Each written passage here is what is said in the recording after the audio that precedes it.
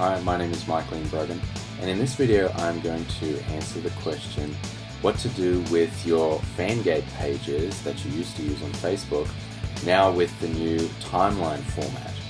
So you can see here I'm on my website here. If I go to a Facebook, actually let me go to one of my clients' websites, City Point College Events. This is a school website that I've set up, and there's Facebook links here. And what we used to have, if you're not familiar with fangating, is on Facebook we'd have one image that would show to people that haven't already liked your page, and once they click that like button they would see another page. So this was great to kind of offer an incentive to people to click that like button. So now though, if you go to Facebook for this particular school, you'll see the timeline format. So the old Fangate page is totally gone. But what you can do is still link to that Fangate page. What you need to do though is use a special link. So this will be the actual link to the application of that particular fangating software.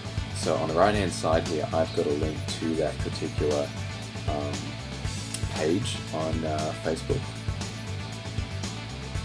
That's going to take me straight through to this Fangate page for this application that I'm using on this site. So you can see here from this particular page, while it loads, there's an image there which basically asks people to like the page, and you can do this a number of ways. If you look at some of the big Facebook pages with millions of people that like their page, they will use something like this. So you have an image there which convinces people to click that like button. Then once they click it, they see something different. So like I said, you can still link to your old Fangate pages. You just need to link to that individual page by itself. It doesn't automatically show up now as soon as someone goes to your fan page for the first time. So you can see here now that I've clicked like, I see a different image, and if I scroll down there are other options there. So that uses your call to action. You can put anything you like on this page. So that's what happened to the old Fangate pages on Facebook. They are still active, you can still use them. You just need to use that special link to actually get to that page.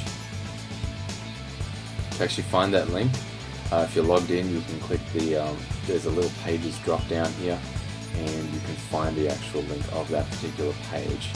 And then you can, once you go to it, you can copy it from the URL address bar in your browser.